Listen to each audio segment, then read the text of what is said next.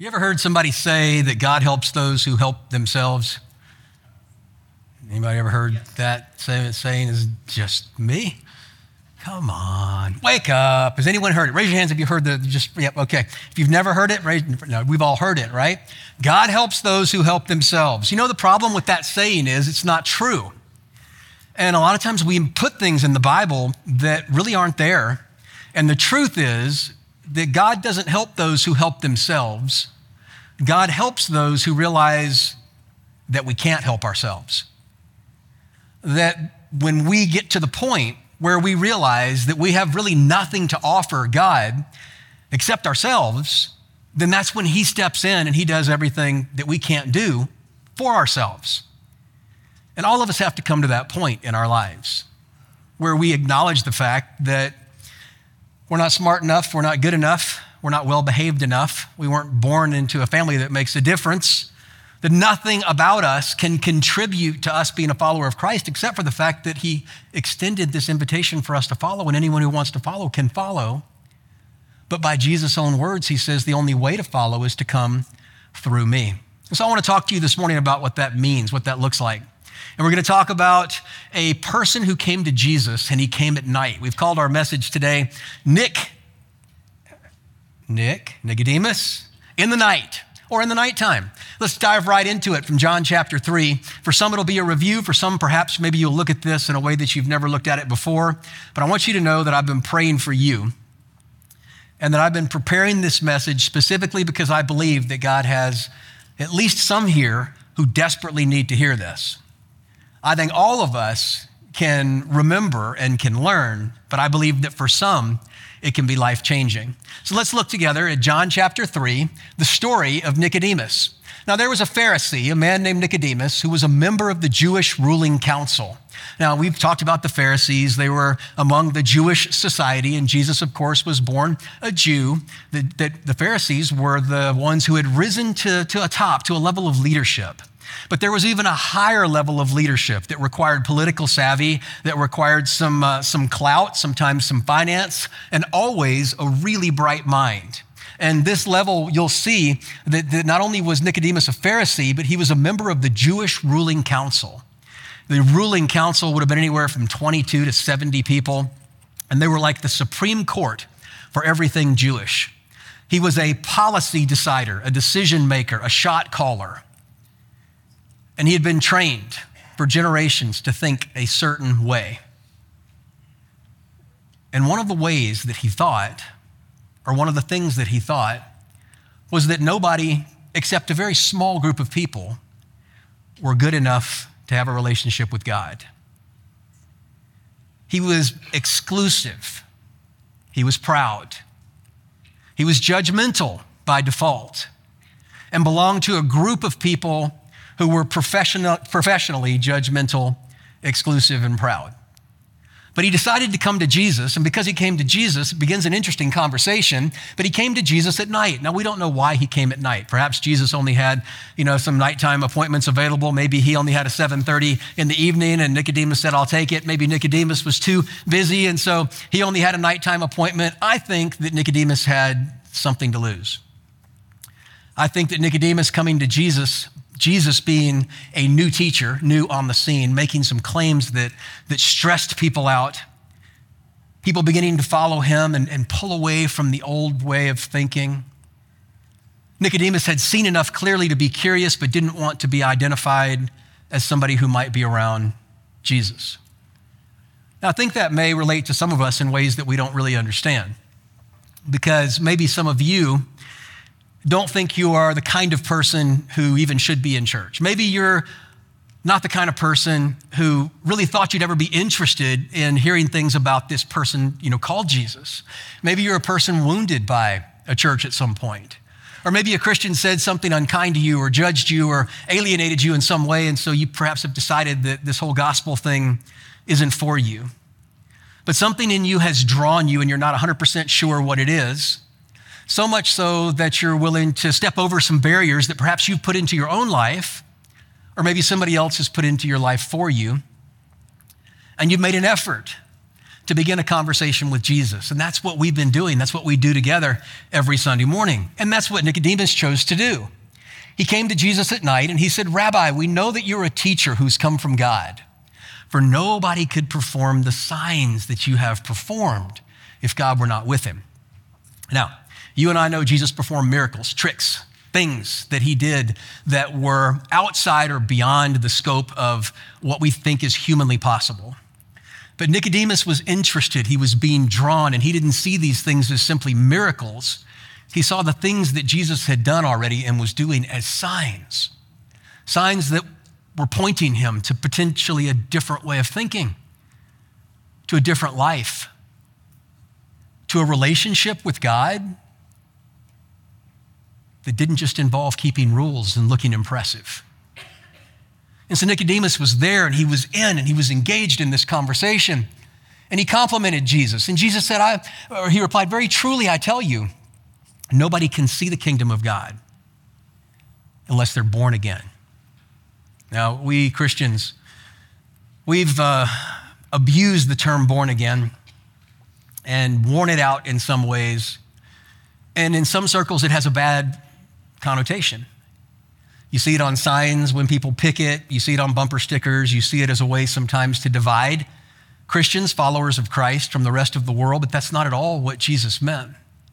When Jesus said born again, he simply meant to be born from above. That there would be a second birth, a spiritual birth, where we're born from above. And he said you can't see the kingdom unless you're born from above. Now, Nicodemus replied, and I skipped this verse, but you can read it. And he said, "How can you be born again?" He said, "No full-grown man can go back into their mother's womb." And Jesus sort of dismissed him. And it was kind of a distraction, a way for Nicodemus to potentially think, or maybe it was a little joke. But Jesus answered him again, and he said, "Very truly, I tell you, no one can enter the kingdom of God unless they're born of water and born of spirit." Now, that's confusing to some. And some preachers have said, well, born of water is like when a woman's water breaks when they're pregnant, getting ready to give birth. And so it's talking about human birth. And, that's a valid perspective. Perhaps somebody could decide that. But it wasn't a thing in Jewish society. They didn't talk about a woman's water breaking as being a sign for labor and delivery, and it wasn't part of their vocabulary and their common conversation. But what was part of their common conversation was that water was used by Jewish people for purification rituals and symbolized the cleansing from sin. And what I think Jesus was saying to Nicodemus is that you have to be born from above, and that two things have to happen to you. And they don't happen from you, they happen for you and are given to you without you contributing to them, with the exception of you simply offering yourself to God. And so Nicodemus, mind blown. And Jesus continues the conversation with this very smart man who was probably skeptical, but at least a little interested. And he says, "Very truly, no one can enter the kingdom of God unless they're born of water and of the Spirit." Unless we're cleansed from sin and claimed by the Holy Spirit, becoming a new person, going from spiritual death to spiritual light, from spiritual darkness to spiritual lightness or enlightenment. Flesh gives birth to flesh, but the Spirit gives birth to the Spirit. He says, hey, Jewish people have Jewish babies. American people have American babies. Flesh gives birth to flesh, but the Spirit gives birth to spiritual babies. It's not something you're born into, not something you inherit, not something you can think your way into, and it's not a religion. You must be born again. Jesus says the wind blows wherever it pleases. You can hear it, but you can't tell where it comes from or where it's going. So it is with everyone born of the Spirit. So he's coming back to Nicodemus and he's talking to him as a Jew and as a Jewish leader. And he's saying Christianity or salvation, being a follower of Christ, isn't restricted to where you were born or what you've been taught or how well you can follow the rules. that the Spirit of God saves all kinds of people, and we have no control over it and no say. Now, the good news is that means that all of us are involved now. And before, in the Old Testament and the Old Covenant, you did have to be part of the Jewish people, and you did have to follow along with their set of laws that were given to them by Moses. And so Jesus continues to expand his mind and expand his paradigm. And he goes and they have a great conversation from verse 9 to verse 13.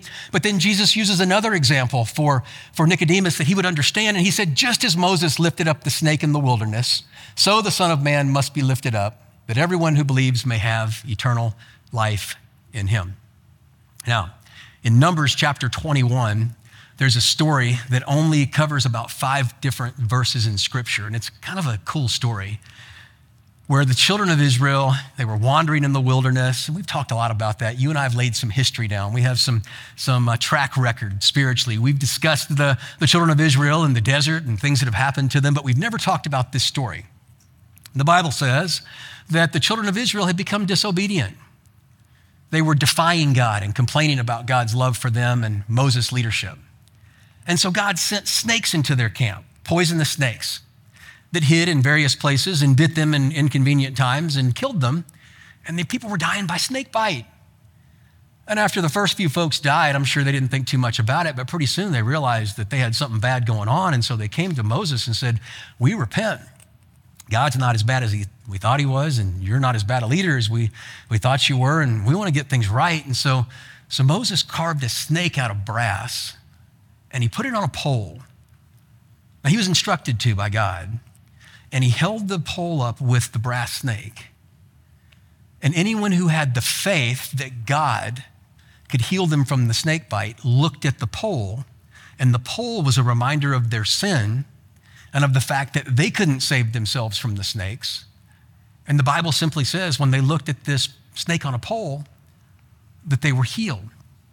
And so Jesus is telling this story back to Nicodemus, who knew it, who probably taught it himself. His grandmother maybe taught it to him when he was a boy. He knew this story. But then Jesus says, so the Son of Man, which is the Messiah, it's sort of code, must be lifted up on a pole so that anyone who believes in him may have eternal life. Now, the interesting thing about this is that the Bible tells us, and Jewish law tells us, that any man who found themselves impaled by a pole or lifted up on a pole was considered cursed. Perhaps a Roman cross. And so Jesus was telling Nicodemus that to be cleansed by the Spirit and claimed by the Spirit, to see the kingdom of God and to enter the kingdom of God, that someone had to intervene. That the Son of Man would take on the curse so that anyone who looked to him and to him alone, to Jesus, would be freed from the curse, sin, death, suffering, and hell. Now, you and I know about the crucifixion because we live on this side of the event, but they didn't know about the crucifixion. John didn't know about the crucifixion. This was a couple of years plus before this even happened. And so Jesus is foreshadowing this to Nicodemus, and Nicodemus is obviously compelled. He's torn in his spirit. Do I trust myself? Do I trust my friends? Do I trust my upbringing? Do I trust my education? Or do I open my mind up to the reality that what I sense in my heart really might be true? And there really might be a way for me and everyone else to have peace with God. Now, John, writing this stuff down, right? And he takes a step away and he's like, look, I got to explain to you what Jesus is saying, because it was getting a little bit heavy for everyone who would have been any part of this. This is a lot. And so John writes this verse. Now, it's the Holy Spirit of God writing. It's in Scripture. It's absolutely true. Through the pen of John, who was an eyewitness. And he says, listen, this is what it means. For God so loved the world that only because of God's love, he gave his only Son, Jesus. And whoever believes in him, the good people, well, the people who think they're good, the bad people,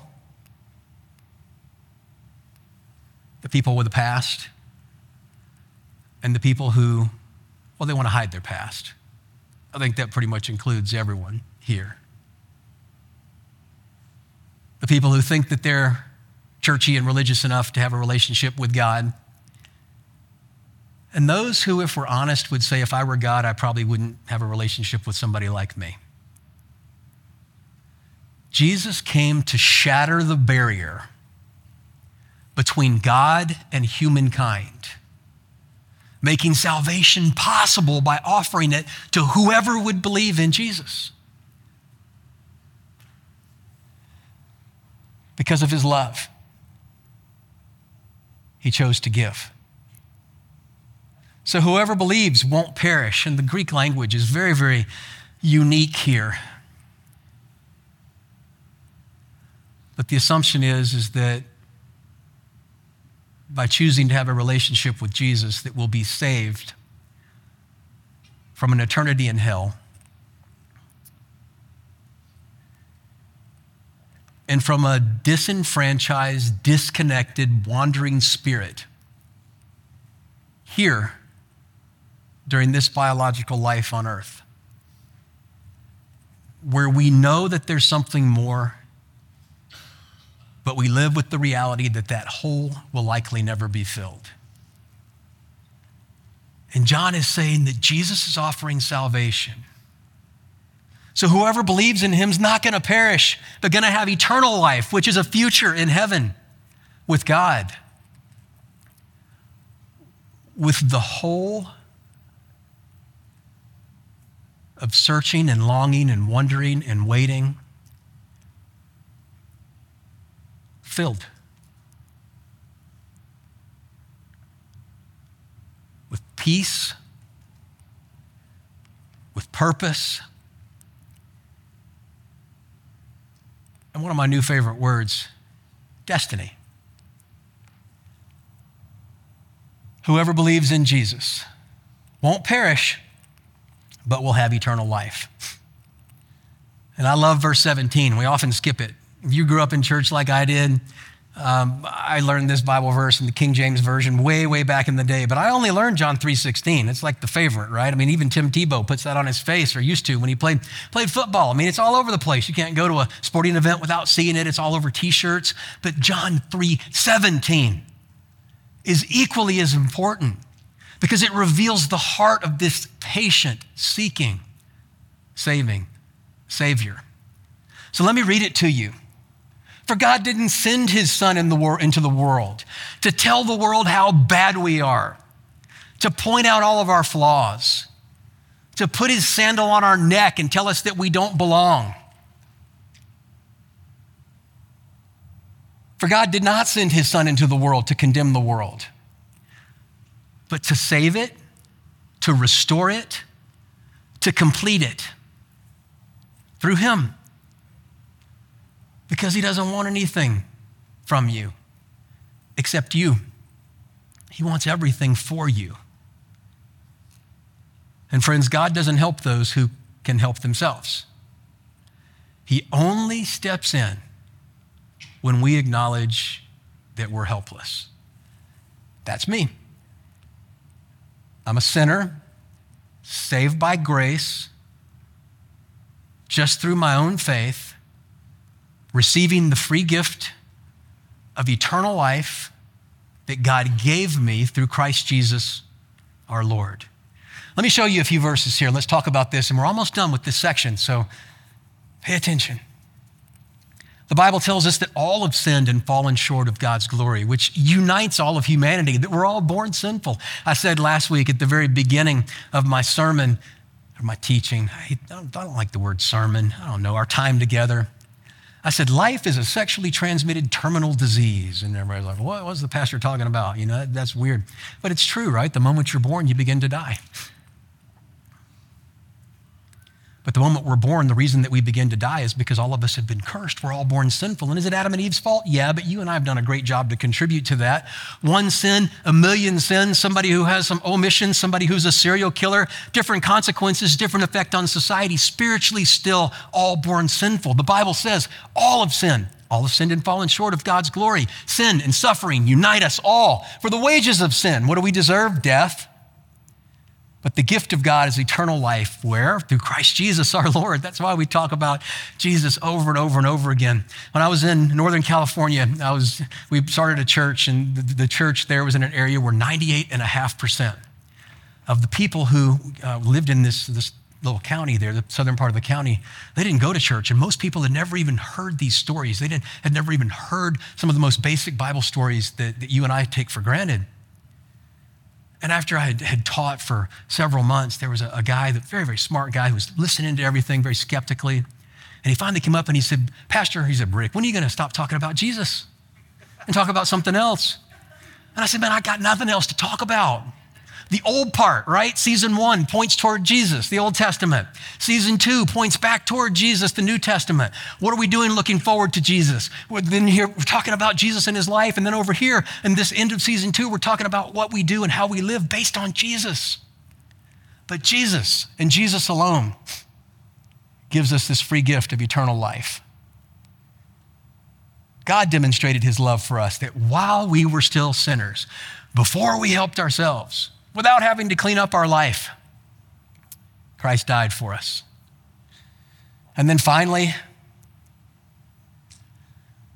if we declare with our mouth that Jesus is Lord, and we believe in our heart that God raised him from the dead, you'll be saved. You can become a follower of Christ. For it's with your heart that you believe and are justified, and with your mouth that you profess and are saved. But we have to choose to give ourselves to Jesus, because the thing about Jesus is he's a gentleman. I mean, God's strong, all-powerful, knows everything, is everywhere.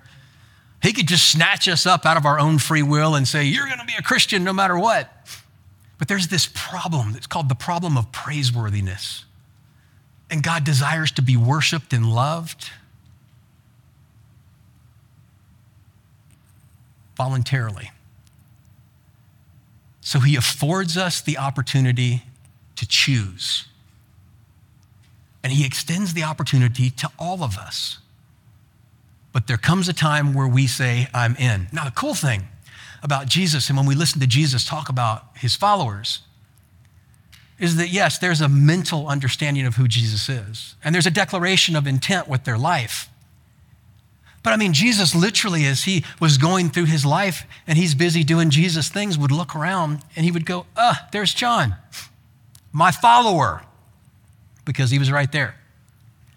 He would look back behind him and he would say, there's Peter, my follower. And a couple times in the New Testament, he would say things that were just heartbreaking. And he would say, and these disciples chose to follow me no more. So I want to explain to you very quickly, I want to be super clear how it is we become a follower of Jesus. It's the difference kind of between dating somebody and committing to get married. No, I'm not trying to get in your romantic business. I'm just using an analogy, an illustration. I got married 32 years ago. I'm on my 4th wedding ring, my first wife. I'll lose wedding rings.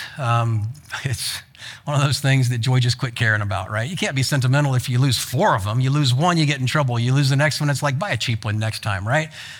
That's the way it works. But I wear this because I made a commitment. And there was a time when I stood before God, my dad, who was officiating the wedding, my friends, and I declared my intention. It takes time for us, a specific intention, a decision to follow Jesus.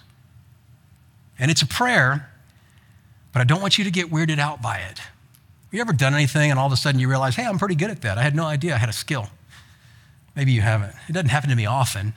But sometimes I'm like, yeah, I got a knack for that. I promise you, if you try to pray, you'll be like, I had no idea that was in there. But you know what? I kind of have a knack for it. It's not because you're good at it. It's because God put it in there and you just didn't know until you tried.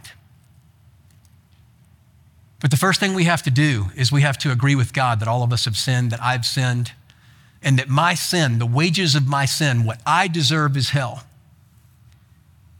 And I have to ask forgiveness for my sins. God, I'm sorry I've sinned. Will you forgive me for my sin? I don't want to sin anymore. Thoughts, actions, attitudes, displeasing to you. I need you. I don't need me.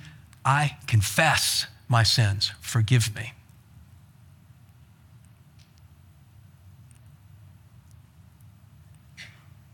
The second thing is that we tell God in this new way of thinking, right, that you can pray.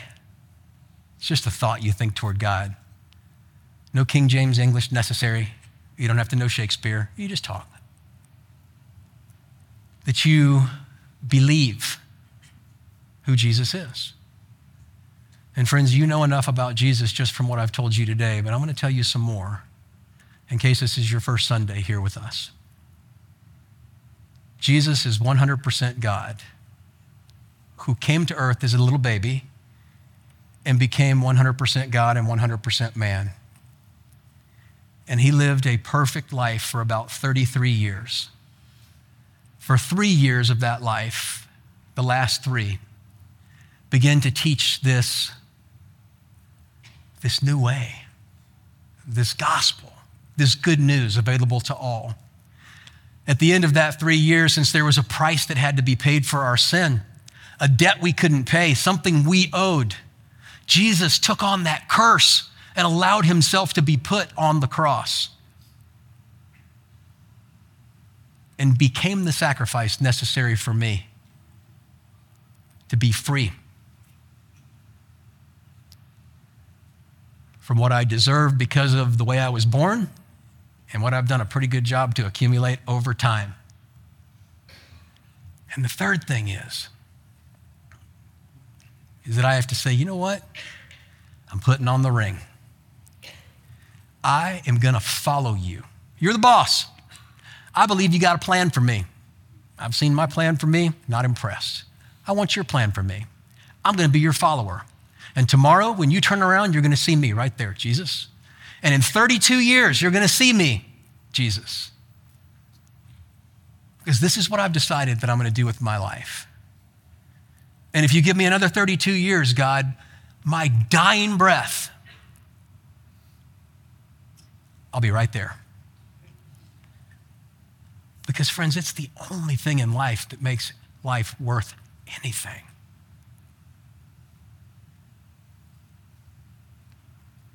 So, if you've never made the decision to follow Jesus, I want to be absolutely clear how it is we do it. Because sometimes we make it really, really difficult, and sometimes we make it weird. I want to encourage you, if you want to become a follower of Christ, you simply tell God in your thoughts, in your own words, these simple things. And you mean it as best you're able. And the Bible tells us that God's Spirit, the Holy Spirit, comes and lives within you and begins to give you strength and direction in this life, sealing your salvation, making you part of God's spiritual family. He doesn't leave us the same as the way he found us. We begin to grow. Well, we're going to sing a few songs. And these songs are prayers from our mouth to God's ears. They're going to prepare us for a time of communion, the Lord's Supper. And I'll explain it to you a little bit more in just a minute. But I want you to use this time, these 3 songs, as a time of response. Because the last thing I would want for you, because I love you, and I consider us friends, is for you to leave today without confirming the fact that you are a follower of Jesus Christ. I want us so badly to be in this family together. And if you choose to make that decision, would you do me a favor and would you let me know? I promise you I'm not going to get in your business and I'm not going to put you on a mailing list and traffic your personal information. I'm your friend. And I want to help you get started on the right foot. I want to pray with you and talk with you. It'd be an honor and a privilege. Father, as we go, you may wonder what happened to old Nicodemus. He had to get out of his own head because he was really used to being good at religion.